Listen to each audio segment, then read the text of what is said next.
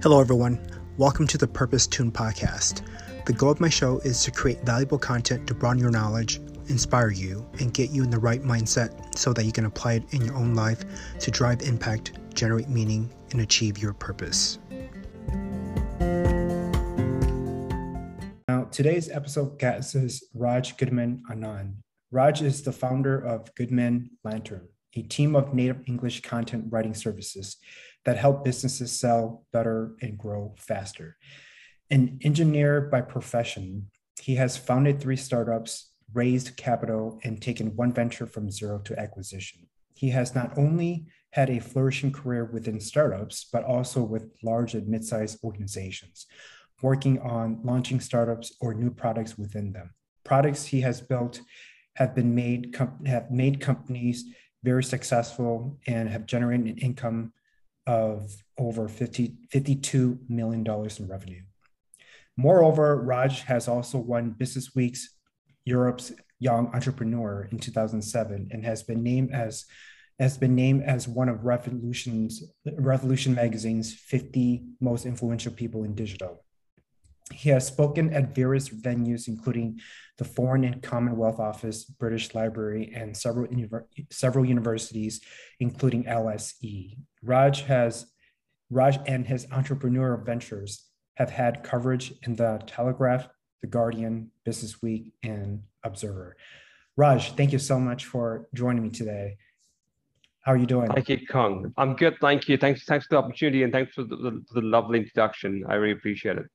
Yeah, thank you so much. It was really fun to, did a bit of research on you and to read off your bio. I think that you're an ideal guest on this show just because of the accomplishments that you've had throughout your career, but also because the things you've done in your life are tied back to purpose. And I want to just start off by saying, what does purpose mean to you? Well, I think purpose is something which drives a person, which drives the action they actually take. Why do they wake up in the morning? Why do they get out of bed? It's all linked to the purpose, that the big, what I call the BHAG, the big, hairy, audacious goal, something which you want to make sure that you achieve before you depart from this planet. So purpose is something which is almost the reason why perhaps we exist, for example, in some ways. And if we have a meaningful purpose, I think it just makes life more fulfilling, in my opinion.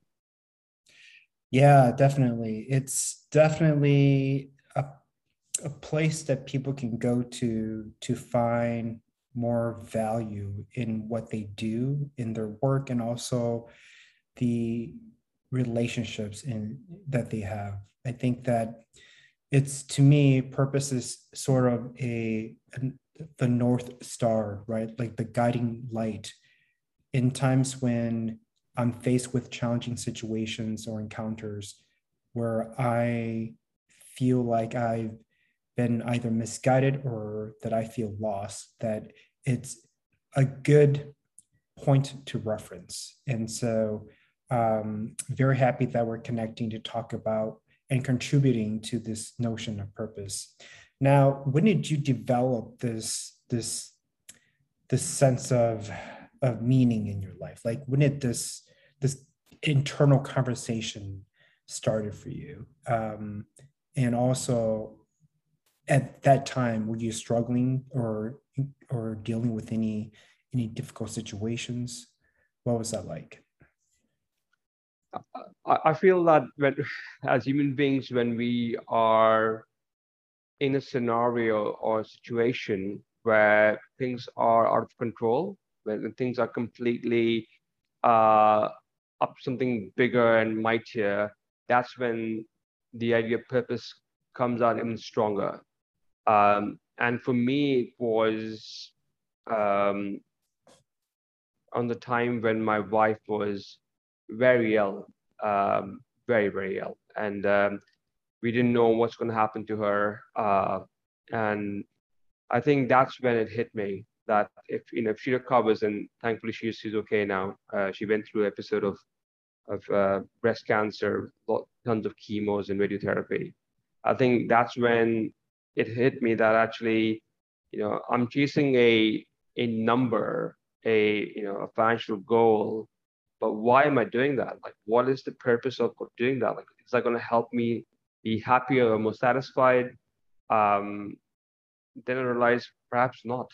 Maybe it is something silly to go after. Perhaps it's not worthwhile for me. And it's been a very long time to figure out what my purpose was, like what drives me and what makes me do what I do, especially work-wise. I spend a lot of time working. I mean, this is part of our lives. We spend probably more time at work than with our partners, with our families, and so the work had to be more driven with a purpose as opposed to just to make revenue or to grow offices or to buy this or buy that, for instance. Um, so yeah, that's when it really struck me that actually I need to think about my my big purpose for doing what I do and how will I go about it? How will I actually make an impact? Not just say that I will have a purpose and nothing about it, but actually whatever I do professionally, it actually impacts the big scenario, the big change I want to make in this world. And yeah, that's how it began. It was properly executed 2016, but it was in my mind before then as well. 2016, it became more concrete, and the following year I started to really think about this more and more so. Yeah, that's incredible. Thank you for sharing that story. You mentioned a point about how we spent so much of our waking hours at work, more so than spending time with our loved ones. And of course, I know that we all know that, but it just kind of like sunk in to me, that is correct. Like really, that is true. Like because I'm so always on the go, and I don't often think about it. And looking back, I'm like, I haven't seen my family in about 2 years. And part of it had to do with COVID and traveling and, keeping my family safe. But it just, again, reminds me how short life can be, and that we really do have to find what is it that lights us up every day, that we're excited to go to work, because life is short. And if we don't enjoy work, that's like majority of our time spent is on that arena. And if we're not happy with it, we're going to take that unhappiness home to our relationships at home, our kids. So we really have to tap into the space of what is it that lights me up. There's this, I'm not sure if you're familiar with this concept of ikigai. It's a Japanese term. Yeah. So it's essentially, what can we, what is it that the world needs more that we can help to solve, and that we can do more of that makes us happy, and that we can get paid for doing it. And so, do you have anything to add to that? Well, Ikigai is a very interesting concept, and I read a book with in the title recently, and it struck me how some people spend an awful lot of time to build the perfect. I think it was the perfect teacup to have their beverage from, and I just thought that sounds silly initially, but it's that passion to achieve something which is close to your heart. You want to make sure that it's the best of, whether you're a farmer, growing fruit, or whether you are, a craftsman building the most impressive artifact for yourself.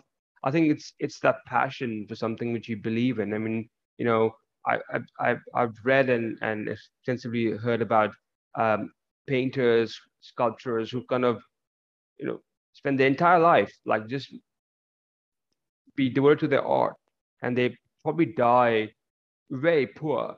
But what they leave behind is a legacy where I'm sure if they could look back and come back to this world and see what they've done, they made our lives much better. I mean, brings a smile to our faces, for example, makes us feel proud of humankind, for example. So I think ikigai is a very interesting concept, and I think it's for the passion or the determination for something that you really care about, and I think it's important to have that, because if you don't have that, then you're just living a life without any purpose and without any meaning, really, and that's just boring and really not worth living, in my opinion. Right. Yeah, definitely. And I don't know who said this, but this personal development guru said, you could just tell who's living a life full of meaning and who actually died, even though they're Yeah. living, by looking into their eyes. Like, some people are already dead. Like, there's no light shining through them. They're just walking like, zombies without any soul. And it's just a matter of when they get hit by the bus. and we want to be able to make an impact where we can bring these folks to life. And I hope that by continue to invite guests like yourself into this podcast, that I could inject some light into some of these individuals, and get them to wake up and say, look, I mean, we only have one shot at this, and let's make it count. So, speaking of making it count, you've done quite well for yourself on a professional level. Tell us more about your entrepreneurial journey. Like, what was it that got you involved into this entrepreneurial route, and what is it about developing, launching startups, and taking them to acquisition that ties into your purpose? Yeah, it's a great question, Kong. Thank you for asking. So just gonna go back to where I began. I come from very humble beginnings. Not a lot of cash in the family as such to to run my own companies from day one. I really had to kind of bootstrap all the way. But just go back to university. Um, my my my initial degree was in computer systems, so I was learning about software and hardware, and I was always looking out for something to define my sort of next steps. I knew that I have to earn money to kind of survive. So at university, I was always sort of, doing part-time jobs to kind of fund my degree and my life. And often at times I was thinking to myself, like, there must be something I can do. And like most other kids, I was like, okay, I'm going to apply to a bank and I get a job with them. So I applied to a few, I got a few interviews, got an opportunity to kind of go ahead, but somehow it didn't feel right to me. It just didn't feel like that was my calling. Just didn't feel excited and passionate about it. And at the same time, I met somebody. He was interning, actually visiting from the US. And back then, MySpace, which is like a Facebook of our generation, was really kicking, and being a big deal in the US, and it hadn't launched in the UK then. So I just built a clone of MySpace uh, overnight, like no, sorry, over a month. I didn't sleep much. I think I slept about 3 to 4 hours every day, and I just programmed the whole like MySpace clone. And now I had a MySpace clone. Like, I don't know what to do with it, but I built it. And so I went out to learn about marketing and sales, and I'm like, oh, this is amazing. I love marketing. This is a brilliant bit of thing I can use to promote my business. But then I thought, hang on, this could be used for other people as well. So the first thing I built was I built a MySpace like software building tool. So I actually allowed people, customers, to have their own social media for them and their customers to interact with. And I started that company, took it to a level, but then didn't really work out the way I planned it. Then wrote a book for the Financial Times and Mission Education about social media and recruitment. And then I started working for a corporate, joined them as head of innovation and became the CEO. I think over the time I realized that actually I love digital. I love digital marketing. That's my passion. Um, but again, at that back then, I didn't have a purpose. My purpose really was to hit a number. It was always about like, okay, this is gonna be my financial goal. I'm making this much money. I should be flying this kind of class of flights gonna take. I need to have this, and this. I was never sort of after like buying stuff for myself, but it was just like having a number in the like bank balance with this kind of number in it, or own this stuff because it's show success, for example. It was never about uh, just hoarding stuff. That's never mean ever, because I don't believe in that. In either case, I think it was all about sort of growing the business, taking it to the next level, hiring more people, and I moved from a startup to corporate to then realizing that I'm taking 280 flights per year for the corporate, and I'm making them a lot of money. But I only saw my family once a month. That was it. Somewhere nice. Can't complain about that, but just once a month. And I was like, is this life worth living Mm. for that sort of lifestyle?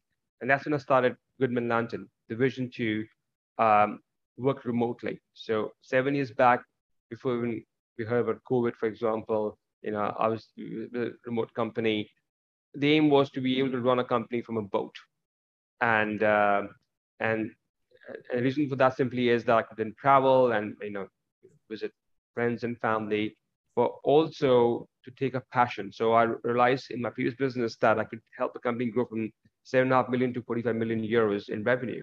And actually, that's all back with storytelling, content writing, SEO. And that's really powerful, especially in B2B, it's very powerful. So I'm like, hang on, let me scale that up for clients to write content um, at a much greater level, really bring in that talent. And so that's how GL started, and rest is history.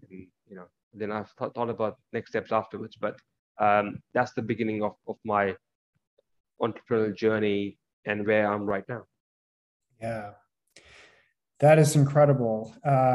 Just about, when you questioned yourself, um, is this a lifestyle worth living? Like, it just gave me goosebumps because, um, I'm beginning to ask questions like, if I do this, does it serve me? Is it purposeful? Is it, what is my intent? Um, and I think that we should all continue to ask ourselves questions such as that, like those questions. What's the intent? Is it good?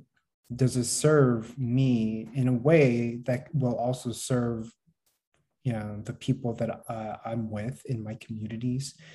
And also, what's the purpose of whatever action I'm about to take? I think those are powerful questions that we should visit on a regular basis, just so that we can be on track to a purposeful and meaningful life. So that's definitely a insightful situation that you had, almost like an aha moment, when you asked that question. What is, does this lifestyle doable? So of course, in the span of what, 20 plus years, you would say, in the entrepreneurial route, am I correct? 20, or is it 30 It's a years? bit less than that, but Okay. yeah, I mean, Approximately. yeah, approximately, yes, yeah. Approximately 20 years of entrepreneurship. Did you have any mentors that guided you, any resources, books or podcasts or anything that you turned to? Or was it just like, I grew up with a family that taught me these things and I could just kind of use that and play as I go? Well, it's funny you mentioned that because yesterday I was watching Entourage, the American TV series, and I actually love it. It's just one of my favorite series and stuff. And I was looking, I was in season 2, and it was about Ari Gold. Ari Gold is like this very flamboyant sort of like agent, sort of get people more gigs, and really well networked in his industry of media and movies. And I remember one of my mentors was a bit like him, but a bit like him, a total wheeler dealer. He'll go out there, he will get things going. So I've had mentors, and I think they are the reason why I am where I am, because they really helped me to achieve um, and to get where I am. I think there's a, at least for me, I feel there's a time when they can come into play and really help you. They help to kickstart your journey. But then there's also an opportunity for us as entrepreneurs or as individuals to actually form peer groups to really learn about from each other. Because I think mentorship is great, but sometimes you need more help. And I discovered a peer helping group, let's say about 2.5 years back, and it's completely changed my life. Like it has helped me articulate my my needs, my requirements, but also helped me scale my business up. Like it's helped me scale like 4x in the back of learnings from it in just 2.5 years. And I think it's what I think about us human beings is that it's up to us what we make of our lives. It's up to us what how we do go about it. But there's enough support and help around us. If we look and we look carefully, there's plenty of things we can do to help ourselves. And so, personally, while mentors are really helpful, I feel that peer groups are also a fantastic way to help you scale up. And then to find peers who are maybe if you are at this level, let's find somebody who's a bit on this level so you can like come up to their levels as well. That's super helpful. And books. I mean, I read a lot of books. I mean, perhaps read less, but more like Audible, like do a lot of audiobooks, and I do it all the time. I try and read or consume one book per week at least. That's the bare minimum I do, and that's part of the reason why I keep myself refreshed, motivated, and looking for something bigger and better every day. Mm-hmm.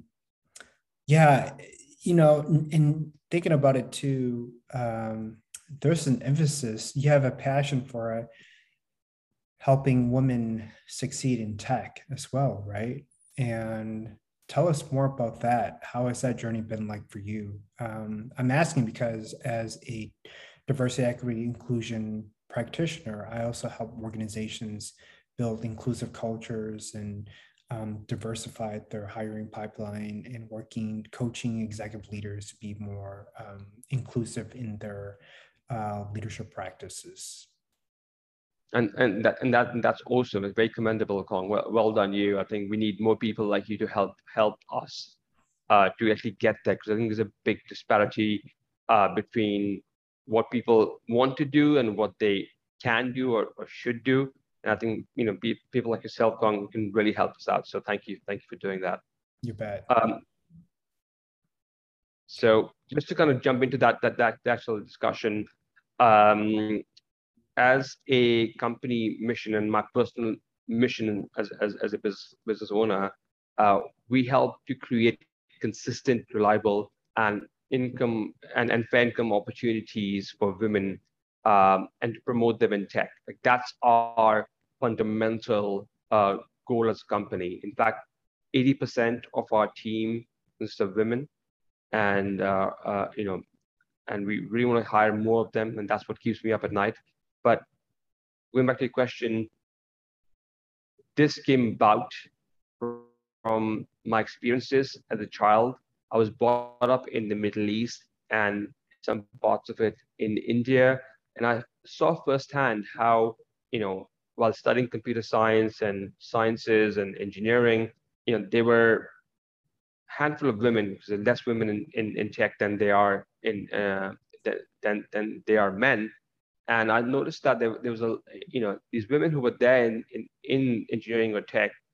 They were a handful, but they always performed. Their knowledge, their passion was incredible. If there were 30 boys and there were 10 girls, 10 girls will always be in the top 10, and you'll have the boys kind of struggling their way through. And I think that's commendable. But when it comes to representation within the tech industry, it's minuscule.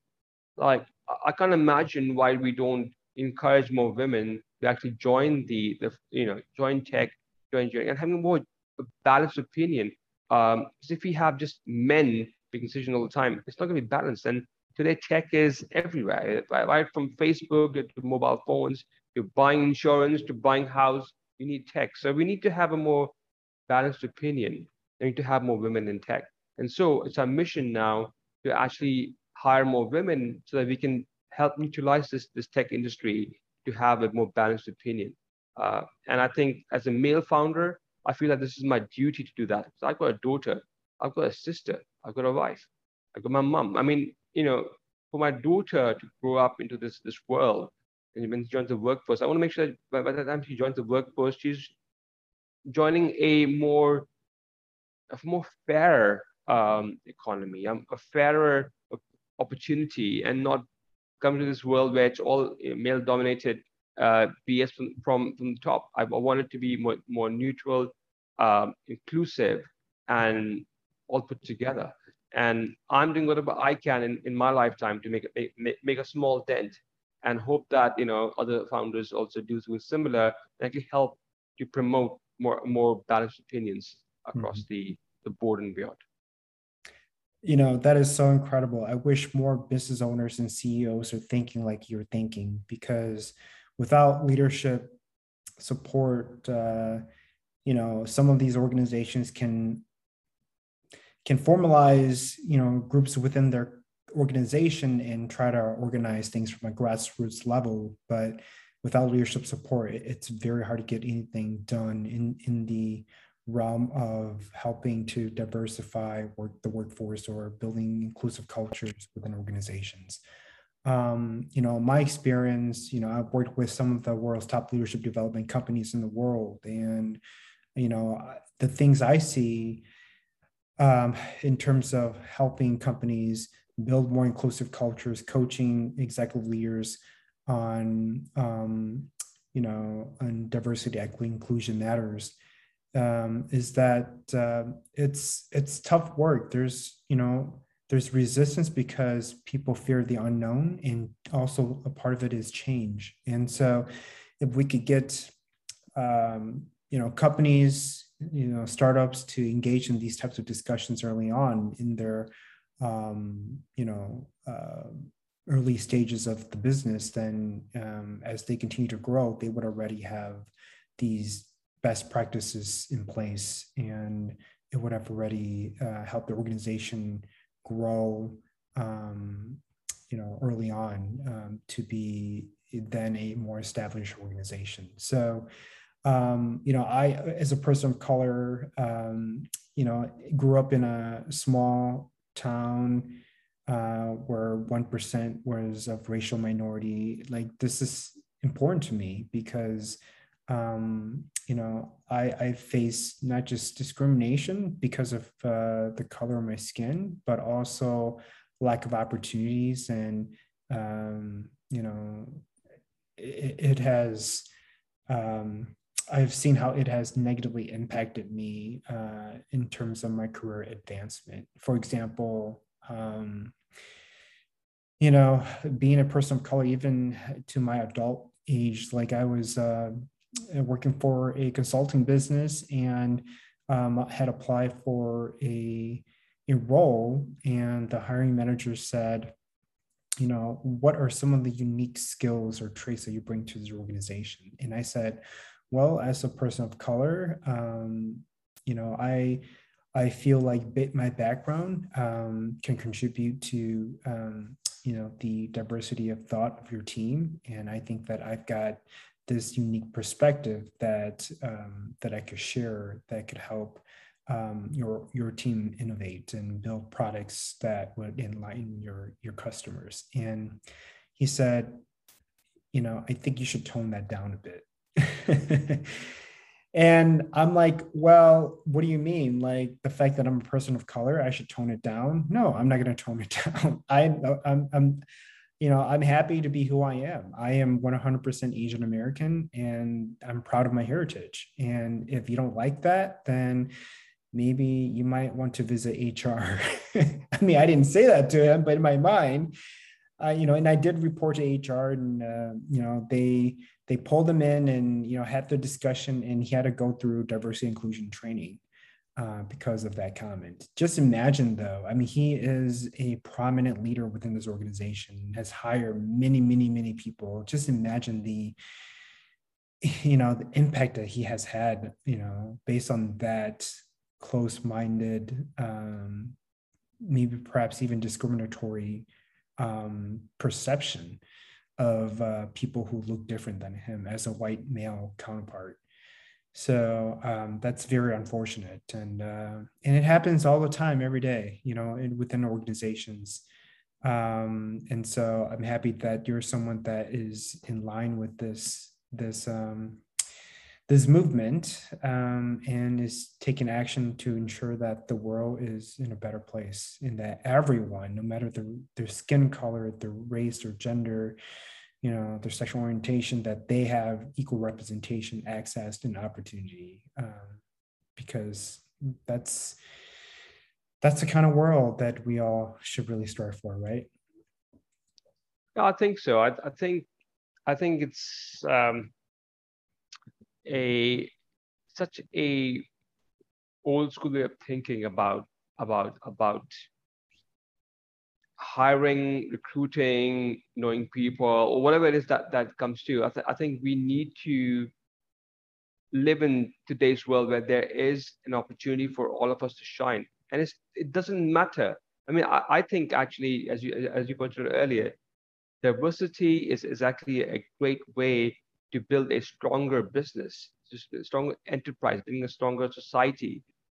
In fact, if we just have one type of people, and sorry to say, sorry if I use that type thing, but actually, if we just have one sort of way of thinking, then actually what happens is that we miss out on other opportunities. In fact, there has been a big study which says that actually for businesses to have a diverse workforce means more profitability, more revenue. So if you just want to think in that way, for example, and that makes you be more inclusive, that's awesome. But the reality is, diverse workforce is a stronger workforce. It's more inclusive, and actually it helps you generate more revenue. And so, I urge all business owners to think about this, and actually not only business owners, but also, people in the top management, middle management, and lower management to all think about this and actually go and hire more people who they believe they haven't hired before, and actually give them an opportunity, because you never know who might be the next star in your company. Right, exactly. And some leaders, I've coached them and say, well, why can't I just hire the most qualified? And I'm like, well, that's great, but where are you looking? They're like, well, we're looking at at these schools. I'm like, well, these are the kinds of schools that you guys have been looking for the past 10 years, 20 years. And why not go to, your community organizations and find talent there, help them, partner with them to help you find talent, for people who are just as equally qualified, but may not, have come from these types of schools. And there are creative ways in which we can go about attracting talent, just equally as qualified, but may not come from the same universities that these organizations have been targeting for years. And they often say, I think, was it this Wells Fargo CEO that says, as much as we want to help diversify our workforce, it's hard to find African black talent. And his comment backfired on him, because he wasn't trying hard enough to be and be he wasn't, it sounds like it was just lazy kind of thinking and doing. They can't find black talent when really there are black talent everywhere. You just got to look, and part of it could just be that he, it could just be his ignorance. The other part is that he just doesn't put black talent as as part of his on his priority list. And so but you're right, like studies have shown that organizations that are more inclusive tend to outperform their competitors, because yeah, a diverse and inclusive workforce of course drives innovation, which then drives revenue for the business. Why is it making why if that's the case, why is it so hard for business owners and CEOs to attract not just top talent, but also people of diverse backgrounds. I think part of it has to do with that there's some power dynamic where they want power, and if they see more of the people that look like them in power, the more comfortable they are. And it has nothing to do with whether they want more business or more revenue. And that just defeats the whole purpose of a corporation, because the purpose of the corporation is really, generate more revenue for the business. So they're not really playing the infinite games. They're playing the finite game. And so anyway, Just one comment on that. I think it might help put a different spin on this, which is, I mean, I said before the interview that I love traveling. It opens my mind up to different ideas and concepts. And I love my family to travel with me as well, so they can all learn together. I think often when you go visit a different culture which we're not used to, we might find something offensive, or perhaps we don't understand them. And I think one thing that I've done over the last few years is to understand and see them from their lens and not from my lens. I think that's a big shift. When we see people from their lens, when someone is coming to you and offering you to stay in their house and they don't have a roof to stay under, uh, they are offering more than what they can. I mean, would I do that, for example? It'd be really hard for me to do that, for instance. But when you look at this from their lens, you understand what they're offering you, what they're giving you, what they're allowing you to be part of. I think in the context of CEOs and hiring managers, we have to shift our thinking to meet the criteria and the understanding of the candidate itself. So what do they bring from their perspective? And you understand them. Understand, if you want to be open as a company, we have to start thinking from the point of view of people you want to attract to our company. Instead of thinking about us as hiring managers and what we want. That's how you bring in clients, for example. You think from their perspective, not from your own. You don't talk about yourself, you talk about them and their problems and their issues. That's how you hire clients. So why is it different for candidates you want to hire into your company? You have to think from their perspective and help them out to overcome their challenges. So that's the only way we'll actually make this happen. And I think for me, I mean, I'll be honest with you, for me, the longest time I didn't have a criteria or a value, core value. And our core values have formed halfway through the business, so 3 years after we formed the business. And that changed everything for us, because we start to think about what makes a good Goodman Lantana. Is it about these values versus this value? Is it important that they, how important is it for us to have someone who looks this way or speaks this way? And realize it's not. It's not. Actually, people who have passion and driven is what we need. We don't need, Howard University graduates and stuff. We don't need somebody who is, who is from a particular part of the world. We need somebody who is passionate about what they do and is keen to learn and grow. And that's how things change. That's how things change. And that's why the last, 2.5 to 3 years has been a game changer for us, because we have grown our mindset, and that's helped us grow our business as well. Mm. Yeah, that's incredible. Really, I do want to acknowledge just your work and support in this space, because it can be challenging. And when, as a CEO of your company, setting the tone is important, because it really does guide your organization to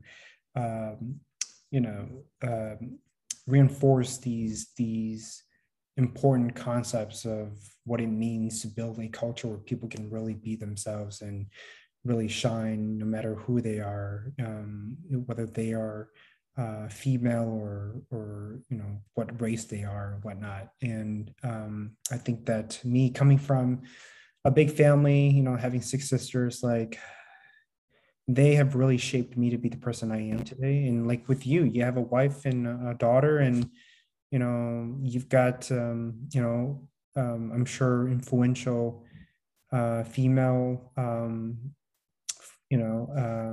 counterparts that that helps you grow you and be successful. Like, without them, you wouldn't be who you are today. And so it's important that we honor that and provide those access and opportunities for women. So props to you and in your business in that. So in terms of this concept of purpose, what's your definition of success and fulfillment? Great question. And the articulation of that has always been a challenge. So internally, we call this our BHAG, a big, hairy, audacious goal. Mm-hmm. And the BHAG really is to hire women across the world, especially in countries where there is a challenge to kind of, get meaningful work because they can't travel outside because there's gender-based violence, for example. So we try to focus on those economies as well as economies like the US and UK as well. So we try to have a good balance there. Um, the goal really is to become the single biggest employer of women in tech and digital, and to allow them to work from the comfort of their home. It's flexi working hours. That's a big part of what we do. We have learned from experiences that women require more flexibility than men do from our studies and from our research and our interview process. And so we want to make that's part of what we do. So we allow our team members to travel, to work at the times when they are available, and we try to fit the role around them. Obviously, there are some constraints, but beyond that, we allow them to kind of work flexi hours. And actually, it's been fantastic because unlike other companies, we have been able to hire great talent. We have a nice queue of people who want to join our company, and so that's been the benefit of it. But our big hairy audacious goal is to hire more women. And initially, we set up some numbers. Okay, this will be a milestone, but actually, we put up a milestone and we smash it every time. So we're like, now we're going to keep it nice and vague in terms of the number, and actually we focused on our actual goal, which is to hire more women, empower them, address issues, fix those issues, re- go again at it, and keep hiring and growing and building an ethos for other people to copy and be motivated from to hire um, in a very diverse way and not be focused on this one very strict criteria. Um, One point I want to mention as well is that it might appear that we are being sexist about things, that we're only hiring women. That's not true. We do hire men as well. But our aim really is to increase diversification. So we will go out of our way to understand people's story, their motivation. We have some phenomenal people from across the world, from Latin America to Asia to Africa to Europe to Australia, and we got some great people, but we don't base them on their universities they've been to or their their experiences based in a particular country. It's about their passion for what they do and how they can help everybody else in the company to to achieve their goals. So that's how we hire people. It's not easy. It's a very difficult process, but this is part of what we do. And this is hopefully once things become clearer for us, we'll open source the entire process. People can use it as a template for their own hiring as well. Yeah, wow, that's incredible. And that is so exciting, that big big goal that you have. I'd love to jump on this ship if that's okay with you. And if there's any way that I can help you in that arena, I'll definitely let you know. So we are about that time, and I just have a few more questions for you. My next question here is, what inspires you to do this work? Well, so digital has been my passion for many years. So that's something which I love. It's the only thing I know. I'm an engineer who got into digital and I love it. I think the inspiration is that I want to make a difference before my daughter joins the workforce and she comes into a fairer workforce. That's my personal motivation to kind of do this thing. Mhm. But why in tech? I mean, I want more women in tech as well. That's another part of the sort of the the part two of the goal. And it's because all I know is tech, and I've seen it from my own experiences that there are very talented people, women in tech, but they never got the opportunity. They still are not in the same level as men can or men have been. So yeah, all I'm doing right now is making sure that what I've seen before before my time's up, I make a small change in that. Mhm. That's incredible. And thank you again for honoring your truth and really bring more equitable practices into your business, and helping to contribute and make a dent into this world we live in that could oftentimes be a challenge for more so for women than men. So I appreciate that. If folks if they want to connect with you, where can they find you? Well, I lurk around LinkedIn quite a bit, so LinkedIn is very easy. You can find me if you Google or if you search on LinkedIn for Raj Goodman Anand, you should be able to locate me there. Please do add me, connect with me. I love to hear from people, so please drop me a line. Perfect. Well, folks, there you have it. I hope you enjoyed this podcast. And if you do plan to reach out to Raj, please reference where you found him, which is here, the Purpose Tune podcast. Thank you again, folks, for tuning in. And I hope that you all are having a splendid day or night, depending when you're listening. Thank you so much. Thank you, Carl.